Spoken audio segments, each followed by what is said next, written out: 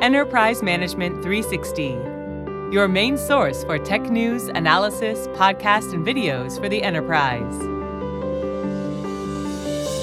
Hello and welcome to the EM360 podcast, where we have a weekly conversation with people who are impacting the enterprise tech landscape.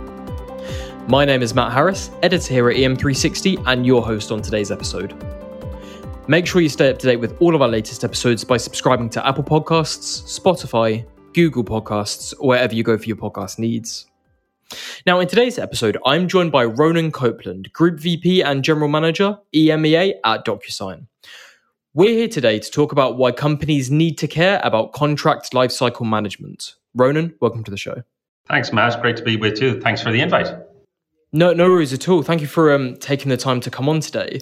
Ronan, before we get into these questions, could you tell our listeners a little bit about who you are, what you do, and kind of what you guys at DocuSign are up to right now? Absolutely. Thanks very much for that intro, Matt. I have the privilege of leading the organization here for DocuSign EMEA. I'm based out of Dublin, from where I'm talking with you today. Have been in the industry, probably longer than I care to remember, but over 20 odd years now at this point. Been with DocuSign for about 8 of those years, where we have brought e-signature to the market and where we continue to innovate for the market here locally for EMEA. And that's my role. I get the privilege of leading the organization here, where we're bringing solutions that solve real business problem, particularly around the whole area of digitization and what benefits we can bring there. Yep, and that's kind of the first point that I want to start this conversation of. Why is there necessarily a need for companies to digitize the way they manage their agreements? And what kind of shifts in this space have we kind of seen in the last 5-10 years? Yeah, I think there's a number of shifts or underlying emotions that are pushing towards digitization. I think, first of all, generally, as consumers, you, I, everybody, we all expect digitization first. We all expect a digital experience in pretty much everything we do, whether it's listening to music or whether it's engaging with apps or whatever online activity you're doing today. And there we bring that into the business world as well, don't we? So we want our activities and how we engage and how we execute that business activity. We want it to be digital first in as much as that is possible. And I think that's what's pushing a lot of organizations towards digitization. And then layer on top of that, just the benefits that those organizations see in terms of efficiencies, in terms of effectiveness, in terms of de-risking their business, in terms of maximizing opportunities, in terms of minimizing risks. The case for digitization becomes very clear very, very quickly. Yeah, and one thing that I wanted to kind of ask you about, it's sort of in that vein as well, is, I'm 24. I couldn't imagine sort of relying on paper sort of physical signatures, at all, really. It just seems so, slow, cumbersome, and maybe even not as secure in terms of, you sign something digitally and you kind of have that copy no matter what kind of device you're on. With that in mind, do paper contracts even have a future? I would say for a digitally aware organization with a full digital strategy, I would say probably not. That most organizations with that mindset are pushing for full digitization of every contract, of every agreement. So paper contracts in that forum do not have a future.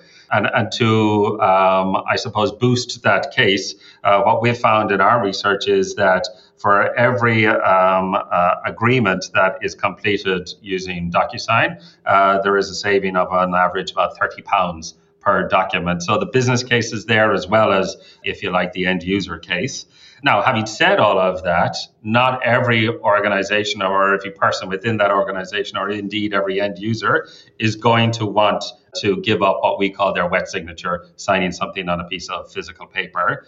So in many respects, there's a cultural shift required as well as a technology shift, as well as a business shift. And that cultural shift will probably take a little bit more time. But I do fully expect over the next several years, fast forward 5-10 years, that paper contracts will be gone, will be largely absent from the business world as well as from the private world when you go to execute that contract in your private as well as your business life. So with that being said, and I definitely think you've raised some quite important points there. Could you tell our listeners a little bit about what contract lifecycle management is and why the enterprise should care about it? Yeah, sure thing. So contract lifecycle management is the name that's given to a category of technologies that allow you to prepare, sign, store, and act on your business agreements. So, for example, you sign a employment contract today. While using CLM, you can not only I can not only prepare that contract to send to you and then you physically sign, but once it returns then to the employer, they get to store that. They can integrate that with other applications and other technologies so that they can then share some of the data stored within that contract with other applications or other parts of the business, or indeed other workflows that need to happen and come off of that. And then they can have that in perpetuity. So for as long as that contract is active, they can act on maybe the terms that are in that contract. Or, after reviews, instead of it just sitting in a filing cabinet somewhere, not being acted upon, you can examine that contract. You can understand, again, what opportunities might be in there, what are the actions I need to take based on that contract, what are the responsibilities I need to live up to, what do you need to live up to, and so on. So it becomes more of a living piece, a living document that we can have and we can leverage. So as I say, taking it out of that filing cabinet and making more of a living asset that we can both leverage. Does that make sense? It absolutely does make sense, and I think one thing that you've touched on quite a few times is just how far we've come in the last few years, especially when it comes to the way companies have been approaching digitalization and the amount of new sort of tech that's been emerging. Do you think there's a certain level of digitalization fatigue that's starting to set in amongst businesses?